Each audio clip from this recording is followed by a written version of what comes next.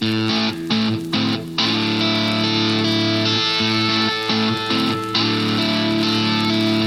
and welcome to the Pactum. I'm Mike Grimes here with Pat Abendroth. Across the street? Table. No, across the table. Across the table. Not across Indeed the street. we are. We're here for another episode of the Pactum, and today is a Pactum Responsum episode. And Responding for any of our, to listener questions. Right. For any of our newer listeners to the Pactum verse, Pactum Responsum is people sending in their questions, and we're going to drop some knowledge. That's right. And as always, we say, you know what? If you push pause, stop and see if you can answer the question. Maybe better than we can. It might be a good idea. But before we get into the questions today, Mike, I do have in front of me as a follow-up to the Sola series that we just wrapped up. Is it a sixth Sola? It's not a sixth Sola, but if I open up this little cute little red box with white print, what do I have inside but a Chick-fil-A Sola Chica? A single chicken, what is it, a nugget? They call them nuggets, right? Okay, I don't know what they call them, but anyway. Chick-fil-A nugget. Yeah. Yep, there it is. A single one. It looks so lonely, but I think it's John Calvin approved because it's a Sola Chica. So special hat tip to friend of the podcast, J. Reese Bradley, because good. she sent us a message talking about this Sola Chica. And honestly, J. Reese Bradley, I didn't believe you.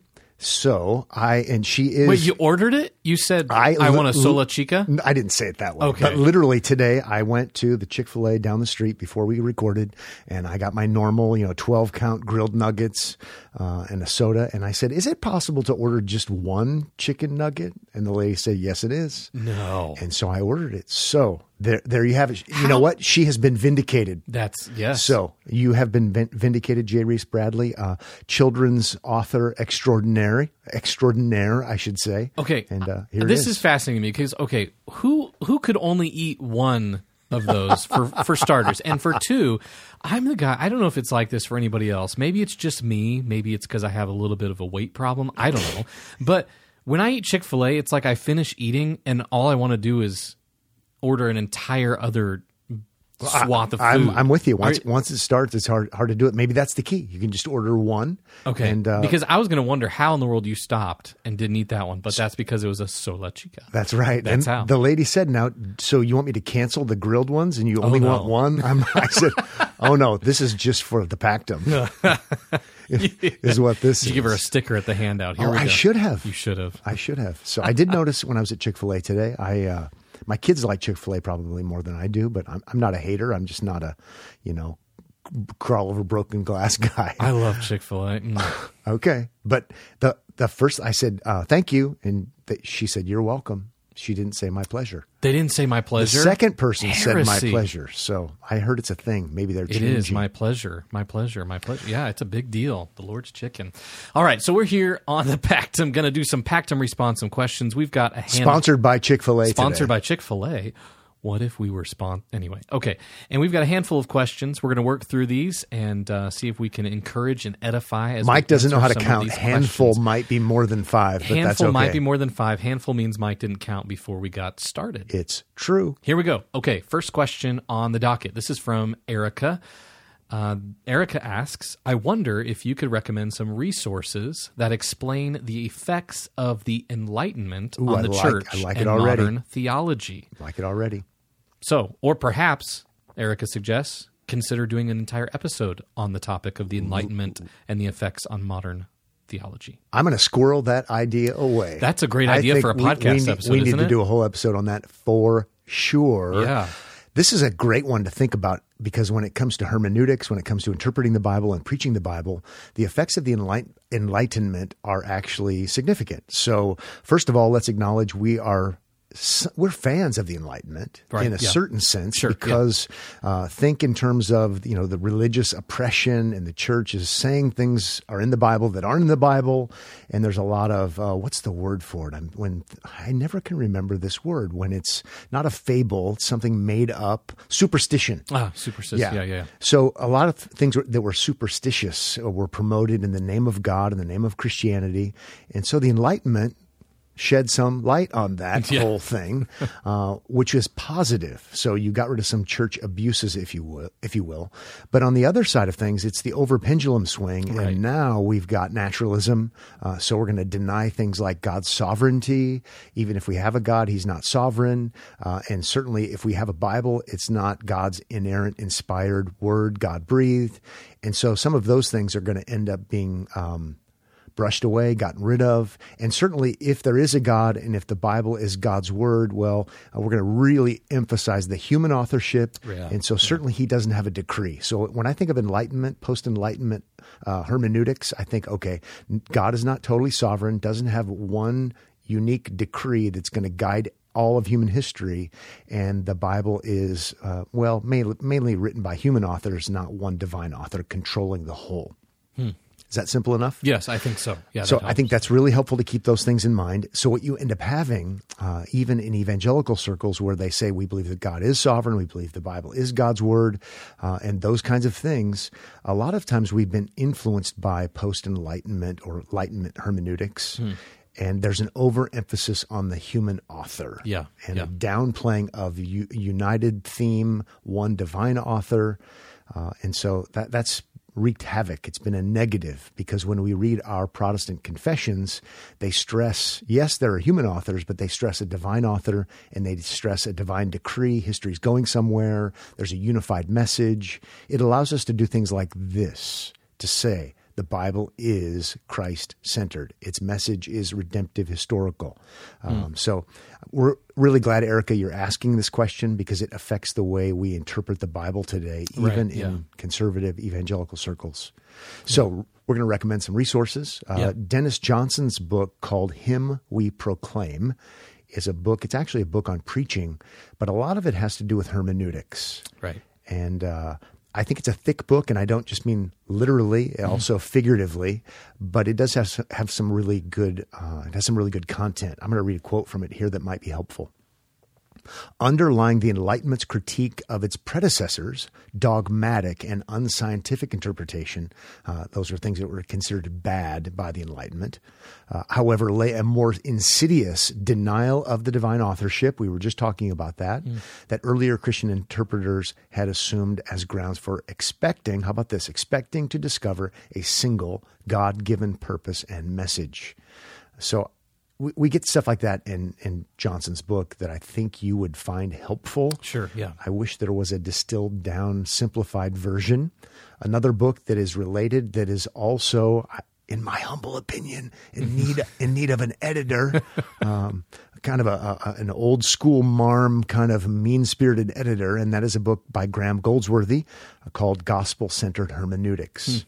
Yeah. I think in essence it's saying the same thing. It's a little more complicated, but it's teaching, it's singing out of the same hymn book, if you will. Sure, yeah. Now you're talking my language. I like that. Right. Other resources, Matthew Barrett has a book called Canon, Covenant, and Christology. Subtitle is Rethinking Jesus and the Scriptures of Israel. Yeah. I also think Carter's book, Interpreting Scripture with a Great Tradition, Recovering the Genius of Pre-Modern Exegesis, is also kind of saying the same sorts of things. Yeah, yeah. So just one reason our spidey senses, really, our Pactum senses, really have to be attuned when it comes to these things is because from people like Walter Kaiser, they're conservative. They're committed to teaching the Bible is God's word. Well, his hermeneutics that he promotes in his commentaries, in his books on exegesis and hermeneutics, I think, and people like Dennis Johnson would think as well, it reflects more of a naturalistic perspective. The hermeneutics end up being disjointed, too much emphasis on human author, not enough emphasis on the one divine author with an unfolding drama that does in fact focus on redemption and redemption in Christ. Yeah. So we're not Enlightenment haters, but the effects on hermeneutics have been not very positive. I'm thankful that in recent days, people are saying, hey, wait a second. Right. Yeah. Let's get back to the way Christians have been talking all along. The Bible, all of the Bible is a Christian book, not just the New Testament. The whole thing is, and we should do a whole episode on that sometime. I know we've talked about it now and then. Yep, we have. Yeah. But beware of conservative hermeneutics that actually are not conservative Sure, hermeneutics, yeah. even though they're promoted by conservatives. Yeah. So we'll make sure to link to those resources we mentioned in that question and the following questions in our show notes today. So you can be looking for those links there in case you missed it and didn't have a chance to hit pause and write it down. That's right.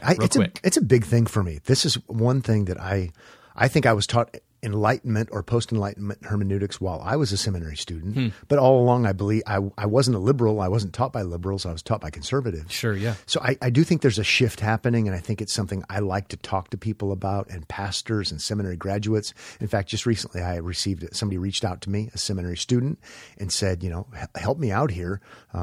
Can you offer some resources? And I was thankful to be able to help. I think if you stop and think about it, the Bible's a Christian book and it's unified in its message, even with all the contours. Most Christians are going to go, duh. Yeah. Of course. Of course it is. Until you go pay someone a lot of money to teach you otherwise. Right. Yeah, no kidding. All right, let's move on to our second question here on the Pactum Responsum episode. This question comes from Pat. Let's say Pat E. Or is it Pat? I don't know. Sort of like the old skit. What a name my parents gave me. Yes, this question is, what are your thoughts on Jesus and John Wayne? That's a book, for those who may not have heard of it, Jesus and John Wayne. What are your thoughts on that? Okay, Patty. We like your question. So Jesus and John Wayne, maybe the full title is also helpful to know. It is How White Evangelicals Corrupted a Faith and Fractured a Nation. Oy. Yeah, by Kristen DeMay, I think is how you say her name. I think so, yeah. So I thought it was an interesting book. A lot, she's a historian, as she will tell you many, many, many times over in her lectures. She's a historian and is writing and offering lots of interesting history. And I found it easy to read and intriguing. So there's that. Go ahead and read the book. Check it out. But just know, as you're reading the book and she makes interesting observations, she does come from a theological leftist perspective of things and would be a feminist in her perspective of things. So I think she misses the mark from a biblical perspective. So I do think that taints I think it taints her perspective and really what she's the poison that she is sowing. Sure. So some of the things are right, some of the things are true, but some of the things are just meant to. I mean, when I listen to her lecture, she seems to hate white men. And that's clear. She's a historian, that's clear, and she has she's no fan of white men. Gotcha. So while there is such a thing as toxic masculinity, and there is such a thing as bad behavior and bad actors, it smacks of kind of the flavor of the day. It just is the cool thing to do to hate white men, and I don't think it's very helpful as a white man, I guess. Yeah. Plus, a lot of the things she talks about are outside of things that influenced me personally, and so it's a little bit frustrating to read it. It's interesting, but frustrating. Here's a blurb about the book. Indeed, the values and viewpoints at the heart of white evangelicalism today, patriarchy, authoritarian rule, aggressive foreign policy, fear of Islam, ambivalence toward the Me Too, and opposition to Black Lives Matter and LGBTQ community, she forgot the plus, or whoever wrote that, are likely to persist long after Trump leaves office. So,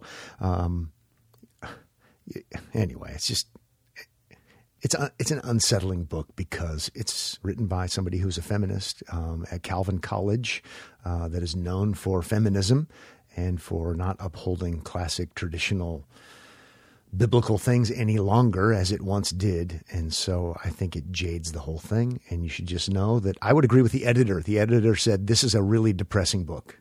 So you'd agree? I think it's interesting. It's enlightening. It's depressing.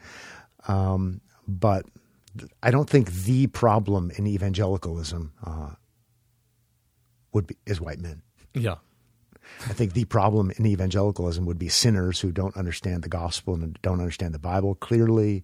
And we think that somehow we're electing a pastor-in-chief or a president-in-chief or something. Yeah. So we'll do an episode sometime on politics and deal with things like that and how to think through political issues. But Not sure what else to say. I guess I'm kind of a Debbie Downer over here, or maybe I should have said that, because since I said that, I sound like someone who's don't be saying that kind part of of stuff. the patriarchy, part of the problem. Now that we're all depressed, I'm Dougie Downer over here. All right, well, we'll move on to another question. This question comes to us from Dan. Dan is a newer listener to the Pactum, newly reformed as well, and he comes from a dispensational background, and he's looking for some resources, if we might be able to provide him with some, on understanding dispensationalism, maybe the history of it, some of its shortcomings. Do we have any resources we could recommend to Dan and other listeners who might be wondering more about dispensationalism? Dan and other listeners wondering about dispensationalism, welcome to the fellowship. Welcome. We this is a recovery group. I was going to say, hi, my name is Mike. We have other things that we do, but we do have, that is one of the features of the Pactum that we offer. So dispensationalism is a challenge because there are lots of different kinds. And so oftentimes when someone evaluates or offers some criticism to dispensationalism, the response back is, well, that's not the kind that I am. I'm not that kind of dispensationalist, which is fine because there are variants in different theological systems. Full disclosure, I used to be a dispensationalist. I love dispensationalists. Mike used to be a dispensationalist. I used to be a dispensationalist, yes. We love each other, and we love ourselves, and we love other dispensationalists.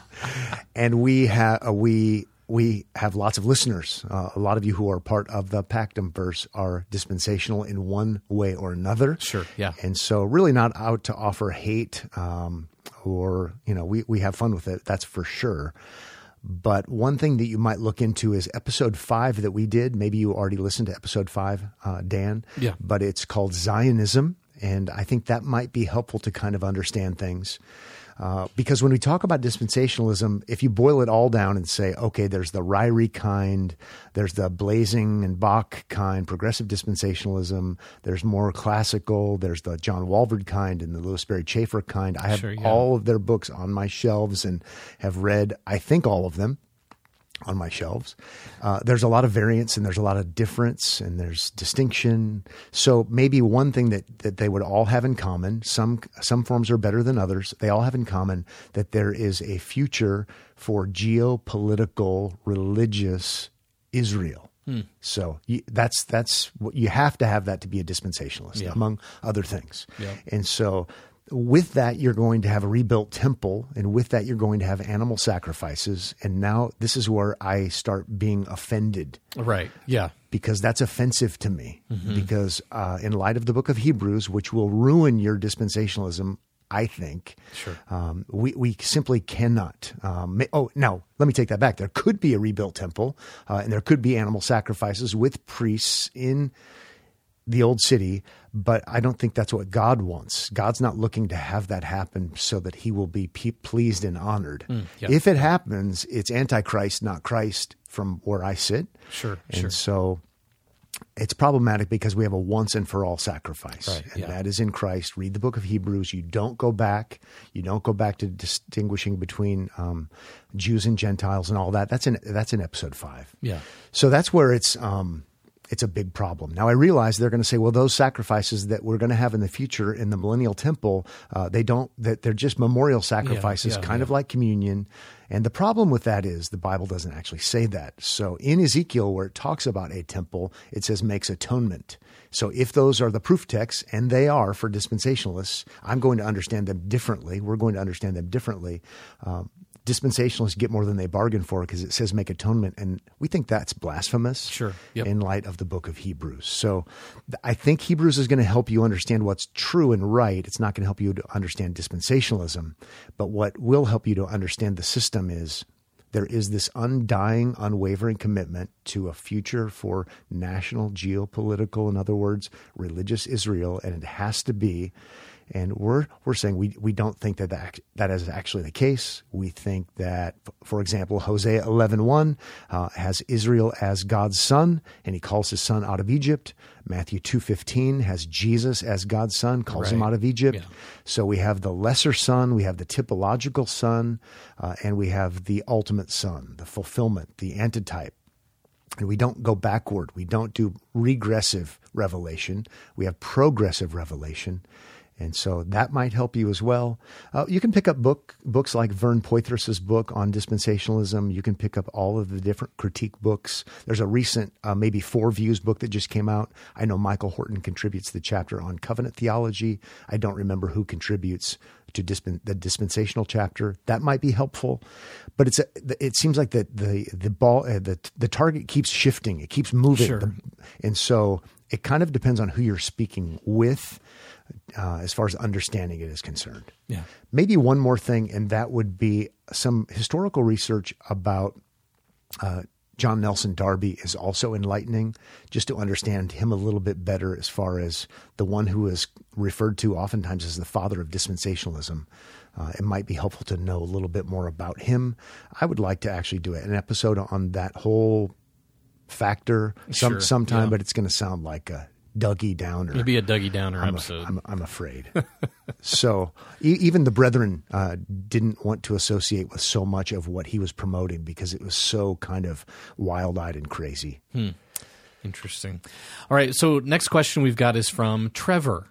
Trevor asks that he has always had some friends from the Presbyterian camp view the Westminster Confession of Faith as a superior confession as opposed to, say, the 1689 London Baptist Confession of Faith. And he is curious as to what our thoughts are on the confessions, whether Westminster is superior to the 1689 or the same as the 1689 superior. What are our thoughts on that? I wonder where Trevor's coming from. So is he the 1689 guy or is he the... I don't know. We don't know. We don't know. He leaves. We don't know. Okay. Well, what we would say in response is we actually like both, and we quote both of them on the Pactum. We do quote both, yes. Yep. And maybe what we would just encourage you with, Trevor, is just don't be a freak about it. We're pretty sure that you're not, but hopefully what we model here on the Pactum, among other things, is the acknowledgement that we sure are glad that we are both in agreement regarding the solas, and we are both in agreement when it comes to the obedience of Christ, active and passive, and all of the things that make up justification and salvation and redemption and all of those super important things. Yes. Yeah. So keep that in mind. They actually are both great documents and reflect rich and wonderful heritages, if that's the right way to say it. Yeah. But you will see some differences. We do see in the second London Confession, there's something more explicit and deliberate regarding things like the active obedience of Christ. Sure, yep. Although it's not like the Westminster Confession denies, but it's not quite as refined and not quite as pointed for various reasons we won't get into now. The 1689 Confession reflects not only the Westminster Confession, so they're working hard to make it similar, but it also reflects a little bit more water under the bridge with the Savoy Declaration from Congregationalism. Yep. And therefore, because there's overlap, probably the insights of John Owen. Yeah, yeah. So, of course, I think the 1689 is stronger there, but both are good, both are helpful. Consult both of them, and like we said, don't be a freak. Don't be a freak. It's okay. It's Desert Island, you have to choose which one are you taking with you. Just kidding. Take both. Well, since one would offer more insights into deep water because it's Baptistic. And I'd be looking to get off the desert island. There you go. That's or maybe there won't be enough water because it's desert, and so you're going to go for more the sprinkling. Possible. And you go for the Westminster Confession. Could be either or. We're stuck in the middle. I like to actually read books on both of them, and I actually find it kind of amusing, the warring that goes on between the two camps. Sure, yeah. Not that there isn't a place for that, but anyway, I just am too busy with too many other things to actually to fight over that. Make that my thing, right? Yeah, in life. So okay. All right, well, this next question, this one's going to get deep, I think. Okay. All right, so this one comes to us from Abby. Abby asks, or says, I identify as a 5-point I got Calvinist. nervous there for a second, Abby, what you were going to do. I identify as a 5-point Calvinist when it comes to theology. But my coffee tastes... Oh, no, Abby, what are you going to do here to us? But my coffee tastes run more...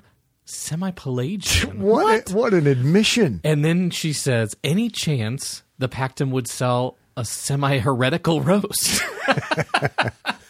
I mean, she uses semi-Pelagians. She uses chants. And she says 5-point Calvinist in the same sentence. Scandal. Oh, my goodness. Well, Abby, we're thankful that you're a part of the Pactum verse. Yes. And we love you, Abby. Yep. And we think Jesus does too. Yes. So hopefully that helps. I do know Abby. We know Abby and her husband and family and their dear friends.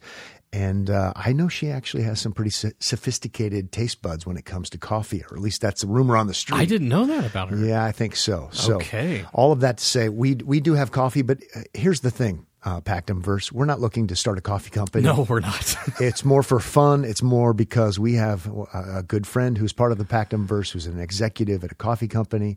And he said, hey, I can hook you up. I can help you, and it'll be a fun little marketing thing. Yeah. And he basically matched the kind of bean that we love, or that I do at least, and roasted it the way we wanted it roasted. And we are having a good time with the Tenebras dark roast. Yes. And I think Abby did tell me, though, that she was afraid to give some of her family members a bag of beans because it might have been a little offensive. The packaging. Some of the packaging might be a little bit on the snarky side. And I said, really? And she said, yeah, really.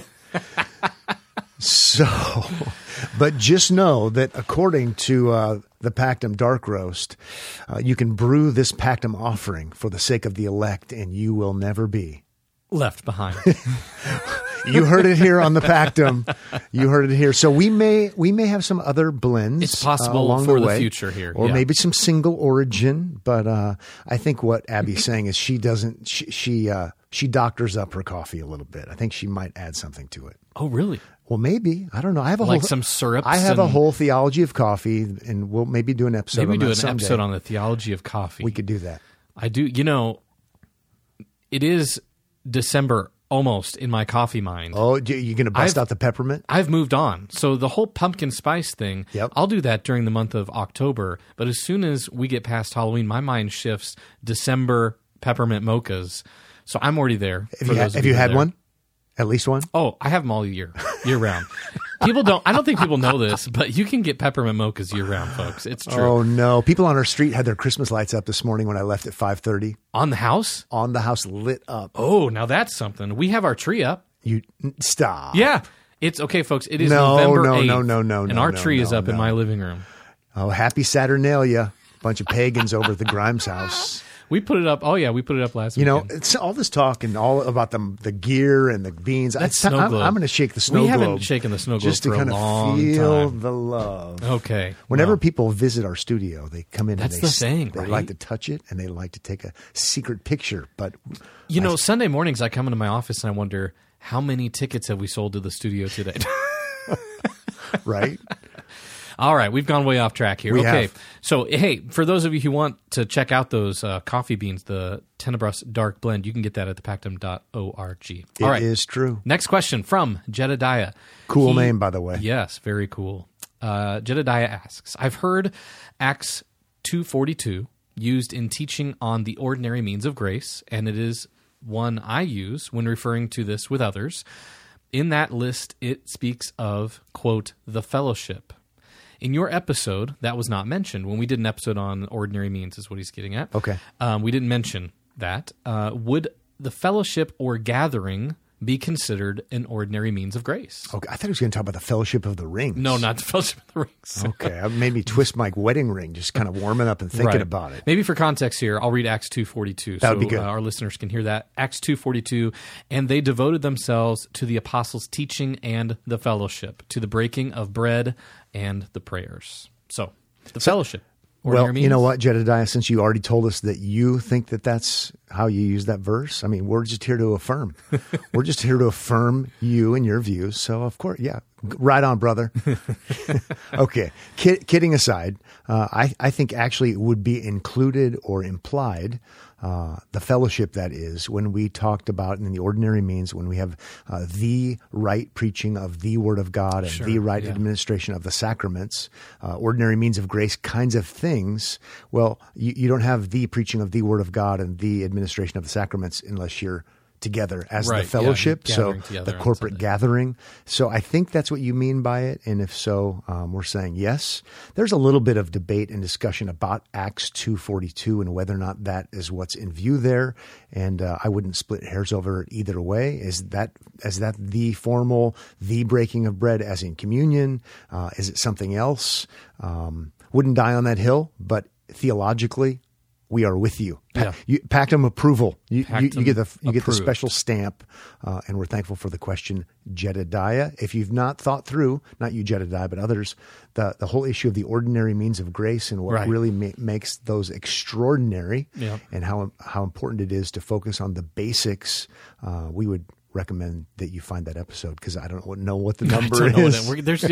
It's getting hard to flip through and find it as we're talking. And some platforms don't offer the numbering, so that gets all the more confusing. Man. All right. Next question comes to us from Brad. And Brad asks very simply, female deacons, yes or no?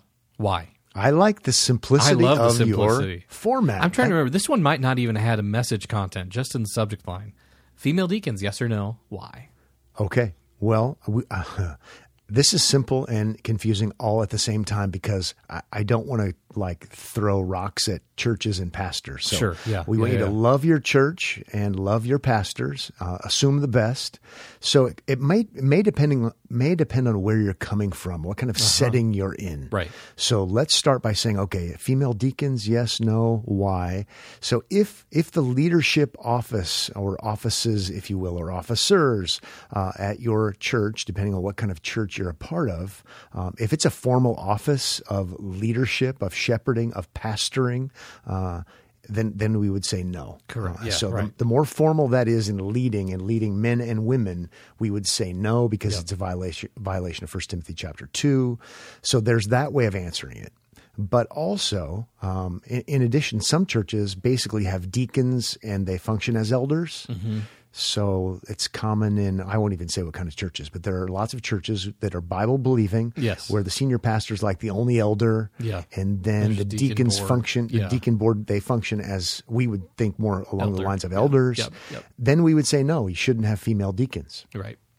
But with that said, sometimes there are churches that are clearly seeking to follow 1 Timothy chapter 2, and you have male pastors, and they're the leaders, the elders, the overseers, the bishops, if you're a King James reader, and that's very clear. And then you have people who come alongside of them and serve and lead in serving, and you have men and women, and the women can lead women's ministries, and we're going to call them deaconesses. That's a totally different. Yeah. It's a different animal. Right. Yeah. And so it kind of depends on who you're speaking with. And I think sometimes we can talk about what's right and what's wrong, but just be cautious given different settings. Sure. Yes. So Yeah. I can think of great Bible-minded churches that have deaconesses because they're functioning in a certain way. Right. And then other churches, if they had deaconesses, actually it's going to be unbiblical. Yeah. Not just over word studies, Right. but because of their actual, the way they're functioning. Yeah. What role are they filling? Yeah. So it kind of depends. Yeah. The only time I think I've ever preached a sermon in, I don't know, however many years, maybe about roughly 30 years, where I've given a handout tied to a sermon, and I couldn't even bring myself to do it. Oh, for real? I had handouts available after the service, just because it goes against everything in my being to do handouts. Fill in the blank. Well, I'm not trying to hate, but I'm trying to be interesting enough where you don't. I don't need any crutch. So Right. if you preach with handouts, may the Lord bless you.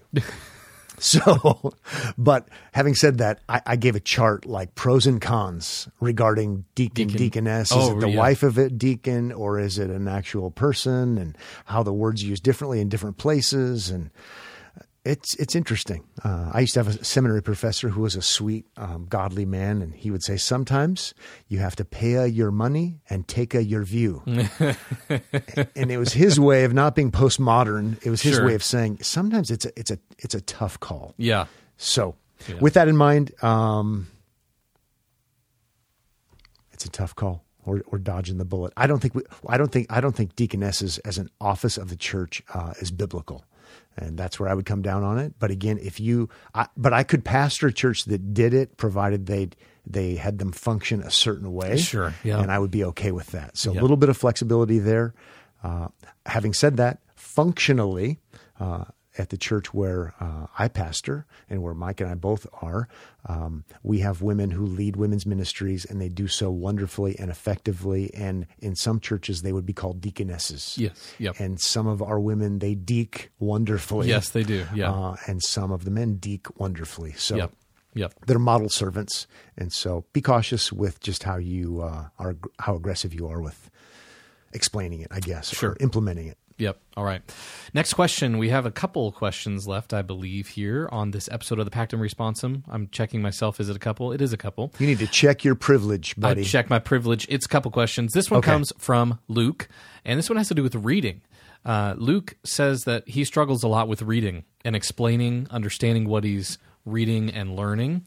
He's not a new Christian, but he's just wondering if we have any tips that might help him with reading, understanding what he's reading, and then being able to maybe even share that with others. Okay. That's helpful. Yeah. So, well, it's a helpful question, actually. Yeah. And so I don't think I read an entire book other than a children's book throughout all of middle school and high school. And then I had to read in college because I couldn't cheat my way through college because I might get expelled. Full confession. And it's like I had to relearn how to learn and how to read. Yeah. And so there's hope. If there's hope for me, There's hope for all of us. It's true. Reading is a skill, though, right? It's a skill. I think so. I read with a pen in my hand all of the time. So I'm circling things, underlining things, writing questions. So that might be helpful, Luke. Sure. What's the main idea? So what's the main idea of this chapter? What's the main idea of the book? Can I write it down in one sentence? Yeah. That would be helpful. Read, for example, a book by John Fesco, like Adam and the Covenant of Works, and he will really, really help you. It's like it's like a cheat sheet because he's really good about telling you what he's going to tell you, and then he tells you, and then he summarizes and tells you what he told you. Yes, yeah. And embarrassingly so. It's so deliberate and so explicit. But I would that might be a really good place for you to start if you're having, and you say you're having a hard time remembering these things, Luke. It will help you a ton. Yeah. So there will be that. Sometimes when we have interns, we have them summarize whole books in one page. What did you come away with? I think it'd be better to do it in one paragraph or one sentence. Sure.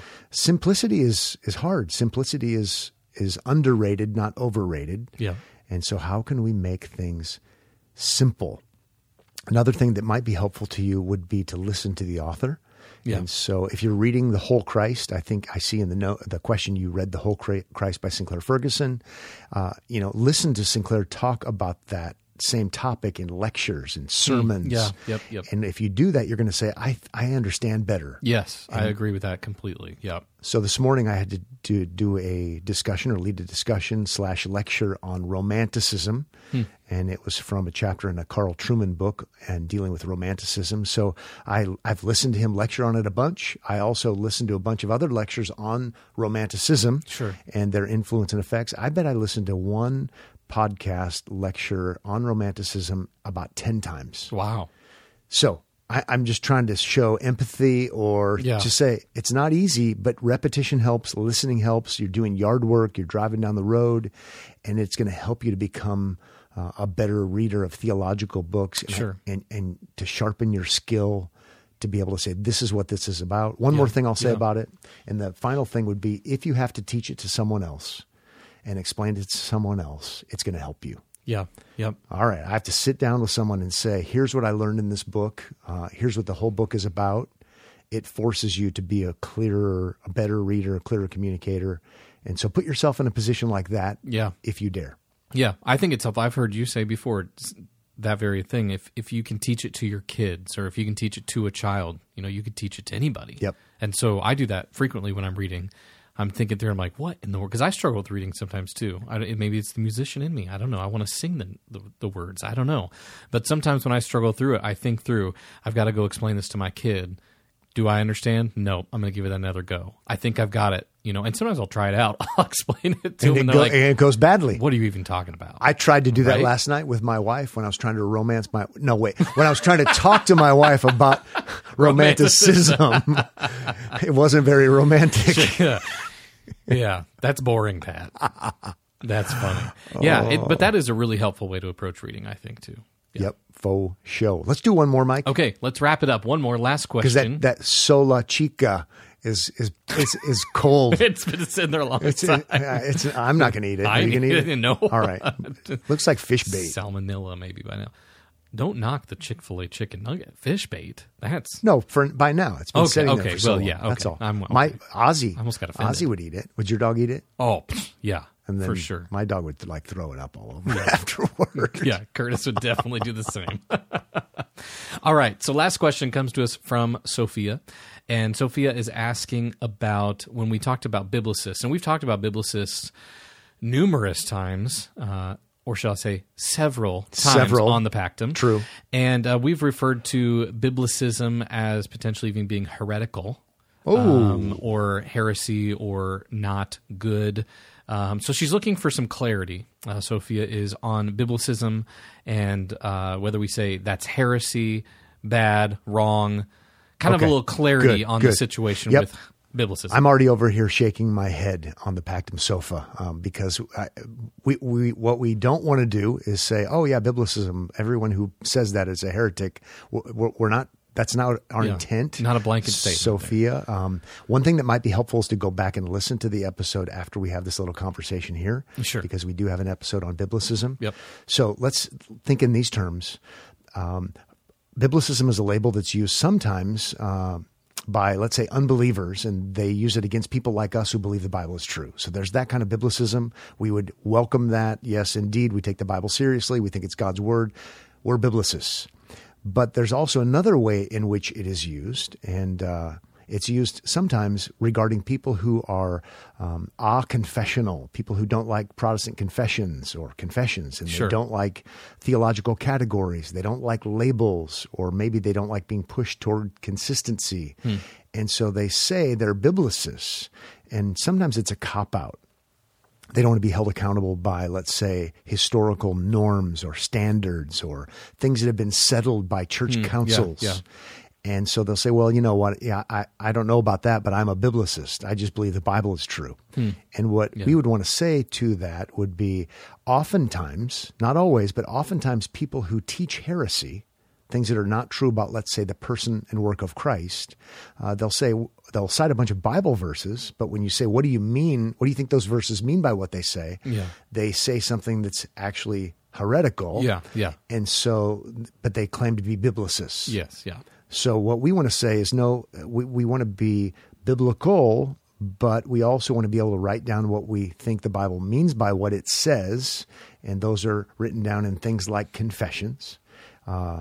And so that's really what we're getting at here. So evangelicals, I notice in your question here, we don't think evangelicals are heretics. We are evangelicals in the old classic sense. We believe the good news of salvation in Christ, the evangel, and Jesus is the good one who brings salvation. So we are evangelical, but oftentimes in evangelicalism, where people seem to have an allergy, as R.C. Sproul would say, an allergy to things like history, creeds and confessions. Oftentimes people teach heresy even though they didn't mean to, because they're not informed by things like creeds and confessions. So that's why things have been said about Jesus, that he's very God of very God, begotten, not made, and things like that. Those things were said on purpose to be very clear and to make it clear that Jesus is divine and he's not less divine than the Father is, for example. So we don't, and this gets more confusing because even though biblicism is oftentimes in academia seen as bad, it's like a cop-out, now people have started using it again. And now it's this badge of honor because, I'm a biblicist, and it's not very helpful. It's leading to a lot of confusion. Unfortunately, but that's kind of how things go. So, I don't know what else to say other than that. That might be helpful. Just think in terms of let's not try to reinvent the wheel. We like to say on the Pactum, because when you try to reinvent the wheel, yes, you'll use Bible verses, but it's probably going to be square. So when we read old confessions and they say that God doesn't have passions, that's like a red flag to us if we're not used to reading confessions. Sure. We say, well, Yes. I think God does have passions Yeah. because he's angry and Yes. Yeah. he's happy. And well, maybe it would be a good idea to dig in a little bit and say, what did theologians mean when they said yeah. he didn't have passions? And could it mean and have huge implications like, oh, God changing? Yes. Sometimes he's happy and sometimes he's angry. And when is he better? When he's happy or when he's sure. angry? Yeah. And ideas have consequences. Yes. And so we want to say, let's not get rid of history, things like creeds and confessions, and let's be really slow to say, oh, they're not biblical. Yeah. That's what we're getting at, and Matthew Barrett was getting at in the episode you referred to in your question. We were talking about those kinds of things that we do think are heresy, like the eternal functional subordination of the Son. We think those things are heresy. They're hot topics today, and because it lessens the Son.